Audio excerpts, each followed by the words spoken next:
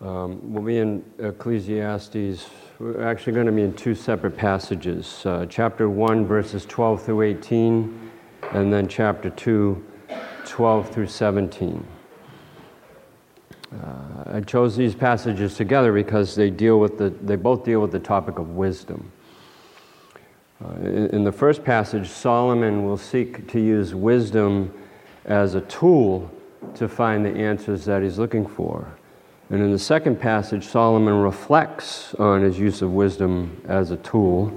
And when I say tool, I mean as a method that Solomon uses for his search, because he's going to search out by wisdom the answers to the meaning of life. And I know Ecclesiastes can seem like a mixed blessing. On the one hand, we can, from our perspective, from our new covenant, from our Holy Spirit influenced perspective, we can look and say, yeah, well, if only did this, or if only Solomon thought this, or only Solomon whatever, because that's what I would do. But on the other hand, sometimes I look at this and say, yeah, I want to know that too. I want to know why God does this. I want to know why God allows this. And but ultimately, as I said in the first week, Solomon's going to lead us directly to God. So let's pray. Lord, we do again thank you for this book. It raises and shares many of the same questions that we have, Lord, that we can identify with, Lord, that are real in our lives. Why is there evil? Why is there cancer and sickness and war, Lord? And what is the meaning of it all? Lord, we have these questions, and we pray again through this study, Lord, that you would reveal yourself to us, Lord, in an ever stronger way, Lord. Sometimes we don't need the answers, Lord. We just need you, Lord, and we pray that that would be the case, Lord, that you would be sufficient for us, Lord. Help us with that, we pray. Amen. So in the first part of verse 13, let me read the passage. I almost forgot.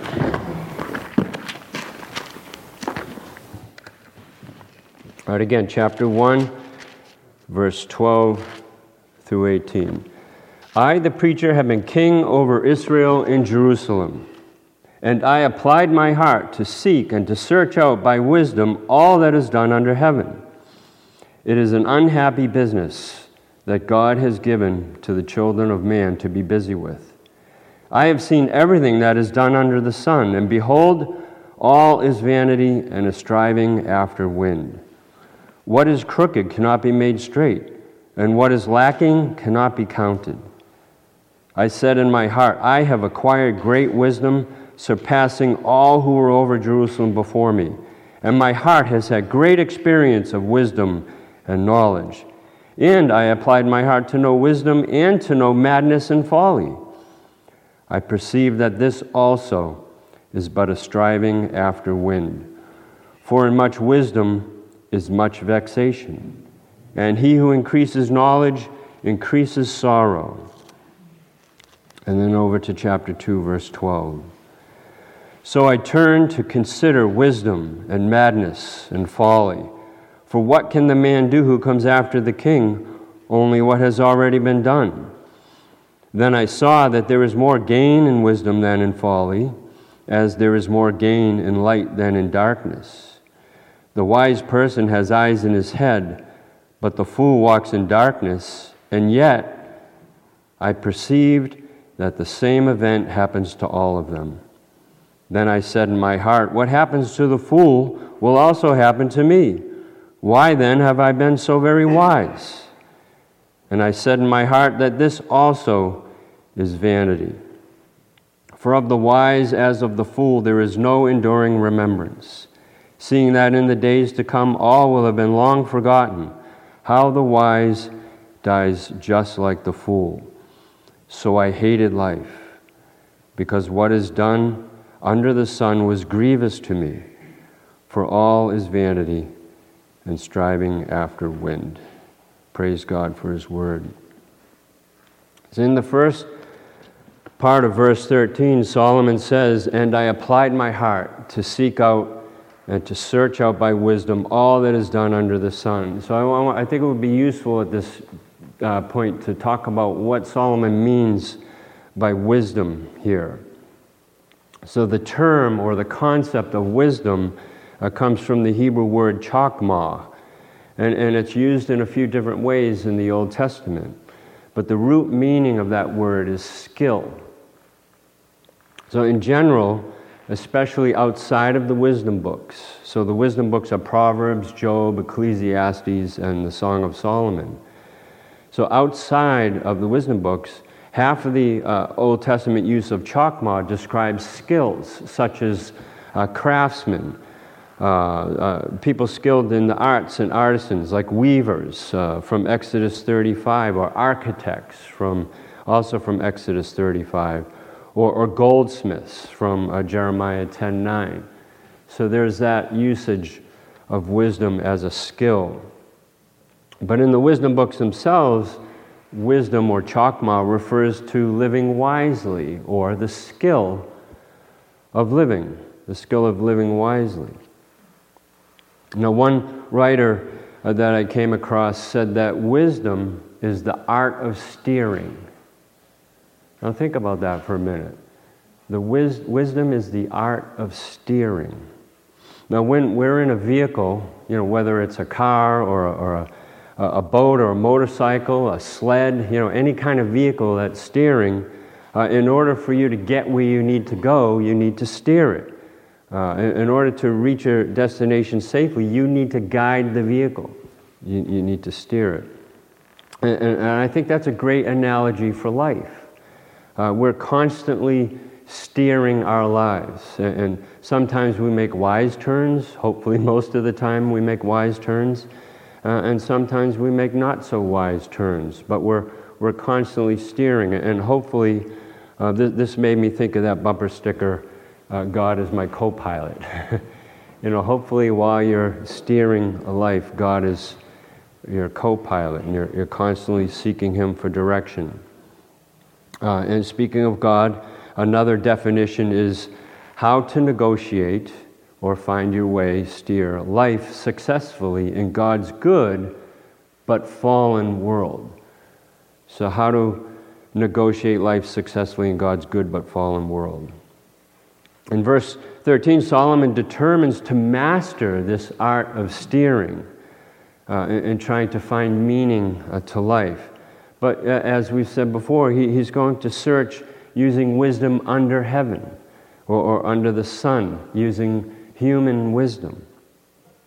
And so if Solomon had tried to find his answers with his God-given wisdom in his earlier days, we'd have a much different book, wouldn't we? He says that he applied his heart. Now, that means he used every fiber of his being, because we know that heart in the Hebrew means the whole person. So he used his whole being, his whole person, to search out by wisdom, by negotiating life successfully, all that is done under heaven. And later on, for context, Solomon will search out by pleasure and by work and by other ways to get his answers. But for now, Solomon is searching out by wisdom. And if we jump ahead to verse 16, Solomon basically makes what seems like an incredible boast related to wisdom. He says in verse 16, "I said in my heart, I have acquired great wisdom, surpassing all who were over Jerusalem before me. And my heart has had great experience of wisdom and knowledge." But we know Solomon, we know that isn't really boasting, is it? for him. Solomon's stating a fact. We recall in 1 Kings, chapter 3, where Solomon had been named king after the death of David, and he was overwhelmed by his responsibilities. And God spoke to him a dream, saying, "Ask forever whatever you want me to give you." And Solomon responded by asking, "Give your servant, therefore, an understanding mind to govern your people, that I may discern between good and evil. For who is able to govern this your great people?" So God was pleased with this request, and he answered by saying, "Since you have asked for this, and not for long life or wealth for yourself, nor have asked for the death of your enemies, but for discernment and administering justice, I will do what you have asked. I will give you a wise and discerning heart, so that there will never have been anyone like you, nor will there ever be. Moreover, I will give you what you have not asked for, both wealth and honor, so that in your lifetime you will have no equal among kings." Again, Solomon was not boasting. "And if you walk in obedience to me," of course, there's the qualifier, "and if you walk in obedience to me and keep my decrees and commands, as David your father did, I will give you a long life." So that's the background, not only for Solomon's great wisdom, but also his great wealth and renown. So Solomon, again, is not boasting. His wisdom was a gift from God that brought him riches and honor. It produced justice and prosperity for the people, and it attracted admiration and attention from all over the ancient world. And before Solomon elaborates on his use of wisdom as a tool, he throws in some commentary. And we're still in verse 13. He says, "It is an unhappy business God has given to the children of man to be busy with." Now you might have noticed that this is Solomon's first mention of God in the book. And interestingly, Solomon here recognizes the sovereignty of God. He says, God has given.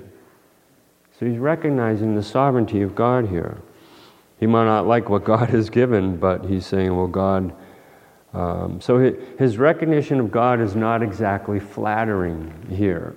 He seems to see God as governing the world in a calculating, business-like manner, where God responsibly and sovereignly is governing his creation post-fall, methodically ensuring that mankind and creation see and feel the consequences of the fall.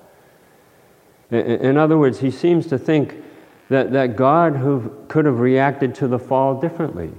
Why did God ordain things this way? Instead of cursing, he could have overlooked what had happened to Adam and Eve. Or he could have punished them immediately and then be done with it, right? I mean, God could have done it in any number of ways. I think Solomon's trying to express this. As another writer put it, commenting on this verse, God did not stop this unhappy business of paradise lost. We must linger here, for a time, for a purpose. So here in this one verse, Solomon shows us one aspect of who God is, but unfortunately, it's an aspect that we don't necessarily like to hear about. So Solomon used this great wisdom that he possessed, from verse 16, not boasting, applying his heart to search out all that is done under heaven, from verse 13. And from what I can tell, what this means is that Solomon basically studied everything. Literally everything. He studied the world, and he enters the world, so to speak. And as mentioned before, the world also came to him. He observes, he studies, he contemplates, he collects, he samples. And I can just picture him this isn't in the Bible, but I can just picture him disguising himself and living with the people, the regular people, the farmers and the shepherds and the tradesmen and the soldiers and maybe even the slaves. He wants to figure things out from maybe their perspective too, all with the goal of gaining understanding, getting answers. And this is what Solomon says: I have seen everything under the sun, and behold, all is vanity and a striving after the wind. And not only that, in verse 17, he says that he applied his heart to know wisdom and madness and folly, which is the opposite of wisdom. So he's covering all the bases here. And he came to the same conclusion. This also is a striving after the wind. One of the ironies that I'm sure Solomon wrestled with is that despite this great wisdom that he had, wisdom given to him by God himself, wisdom and its opposites, madness and folly, aren't getting him the answers either. I mentioned The Hitchhiker's Guide to the Galaxy. There are two characters in the book who happen to be philosophers. Their names are Magicthes and Vroomfondle. Okay, silly names. I think the author is trying to tell you what he thinks of philosophers there by giving them, silly names. And as philosophers, they are frustrated with how things in the universe work, just like Solomon. And at one point, one of them exclaims, he says, "We demand rigidly defined areas of doubt and uncertainty." We demand rigidly defined areas of doubt and uncertainty. Now, that's like asking for dry water. Okay, it's impossible. And it shows the way some academic types can get it all wrong by insisting that everything has to be rigidly classified. I mean, how exactly can you rigidly define doubt and uncertainty? So Solomon, in his search for wisdom, maybe thinks if he can gather up enough data, if he can classify everything, that maybe that will lead him to answers. But it doesn't. So twice in these few passages, Solomon concludes that all is vanity and a striving after the wind, verse 14 and 17. And then after each of those statements, Solomon shares what might be considered a proverb. In verse 15, Solomon says, "What is crooked cannot be made straight, and what is lacking cannot be counted." Here, Solomon seems to be saying that there are some things in life that are just impossible to do, or impossible to change. And that is part of this unhappy business that he referred to in verse 13, the unhappy business of life in this world. In other words, even Solomon's great power and wisdom are limited. Even Solomon can't change reality. He can't change the way things actually are. He cannot make straight what is crooked. And the reality is that this is a fallen world populated by fallen people.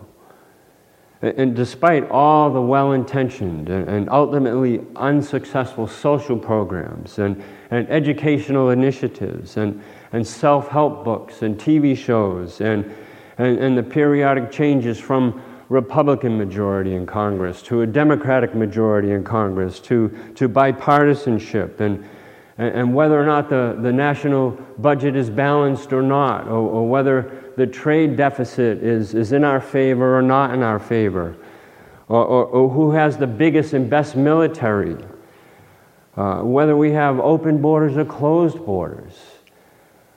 There still remains the reality that we live in a fallen world populated by a fallen people.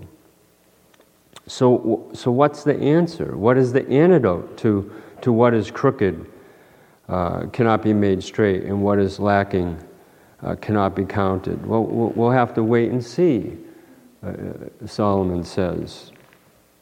Solomon shares in another proverb in verse 18, "For in much wisdom is vexation. He who increases knowledge increases sorrow." Well, first of all, I have a confession to make. I had to look up vexation. I was like, what is that? When's the last time you heard that word used in casual conversation? But in this context, vexation means sorrow, grief, or frustration. So what Solomon is saying here is that with his quest to understand how the world works and why things happen as they do, and how one might change the realities we find in this world, this process often produces frustration, sorrow, even anger. Because for one, the more one learns and sees and understands the enormity and complexity of the problems, the more apparent human limits become.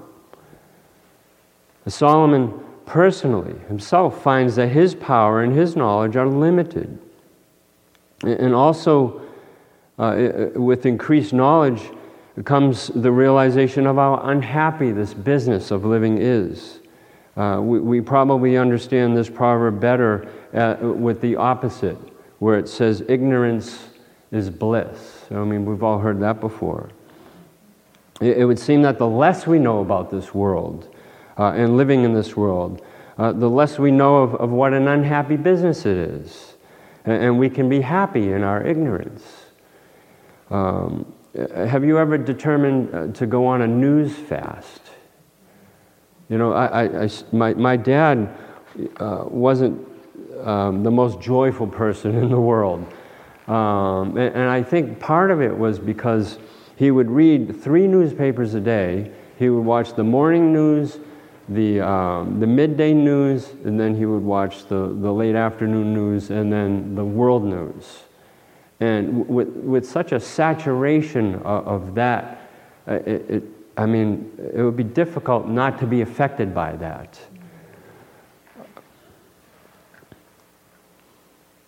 I don't know if I ever recommended him to go on a news fast. He probably would have thought I was crazy. But with the next section, chapter 2, verse 12 through 17, Solomon considers his use of wisdom as a tool for finding answers. From verse 12, and he admits or concludes, that wisdom is not totally worthless. He says, "So I decided to compare wisdom with foolishness and madness. For who can do this better than I, the king?" This is the NLT, by the way, New Living Translation. "I thought wisdom is better than foolishness, just as light is better than darkness.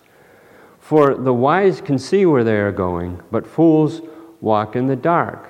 So, it seems like we're getting somewhere here with him, but not so fast. He goes on to say, "Yet, despite that conclusion that wisdom is better than foolishness, yet I saw that the wise and the foolish share the same fate." Well, share the same fate. What's he talking about here? What does he mean? And here it is, verse 15. "Both will die. Both will die. So I said to myself, since I will end up the same as the fool, what's the value of all my wisdom? This is all so meaningless. It's vanity. For the wise and the foolish both die, and the wise will not be remembered any longer than the fool. In the days to come, both will be forgotten." And then he says in verse 17, "So I came to hate life, because everything done here under the sun is so troubling. Everything is meaningless, like chasing the wind." Solomon concludes that wisdom, although profitable in some ways, at least it's better than foolishness, can't help humanity escape from this unhappy business of living. But even more, wisdom can't solve the problem of death either. The wise and the foolish share the same fate. This whole situation perplexes Solomon, so much so that he stated that he came to hate life. Now, the actual meaning of that, and I don't know why some of the Bible versions include the word hate, but the actual meaning of that was he was extremely frustrated with life.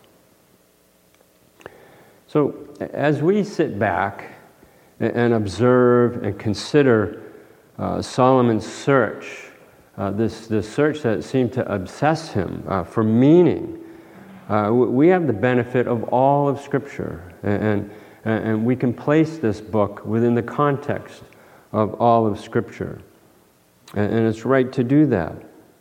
Solomon is understandably frustrated that despite his profound wisdom, he's going to end up in the same place as someone who is profoundly foolish.